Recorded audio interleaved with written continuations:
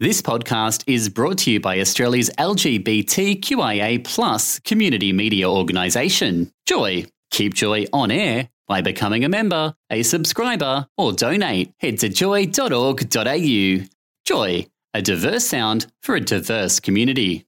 So we're out here on a kind of a cold day in Melbourne, and it's your day off. You've committed it to some, young kids for the Bachar Houli program. Tell us what you're doing out here today. Yeah, the whole the concept behind the Bachar Houli program is to get an inter-school sports program going.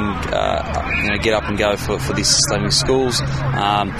When I was growing up studying in an Islamic school, we didn't really have an inter-school sports program, so I thought it would be a great initiative through the multicultural program, the AFL, to form this program and to give these kids a good opportunity to play the game they all love playing, which is AFL. Yeah, they seem to be really enjoying themselves, and I just spoke to a kid from Afghanistan. He's only been here 5 years, but he's already decided he wants to play for Geelong and that sort of thing. Do you think he would have had the opportunity to have those dreams had it not been for your program?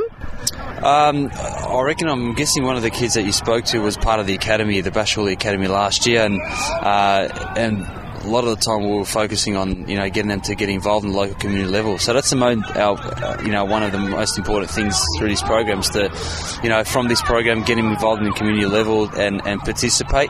But yeah, I'd say the decision was partially made by my program, but these kids that come from Afghanistan and Africa, they generally play soccer, so to get them to reel them into AFL is definitely a positive. So the program, the academy, whose idea was it first off? The program, the academy, was my idea.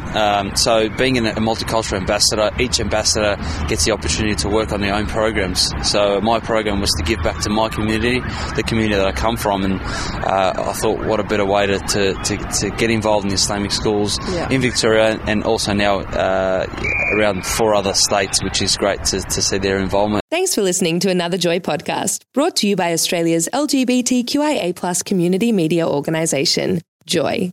Help us keep Joy on air. Head to joy.org.au. Joy, a diverse sound for a diverse community.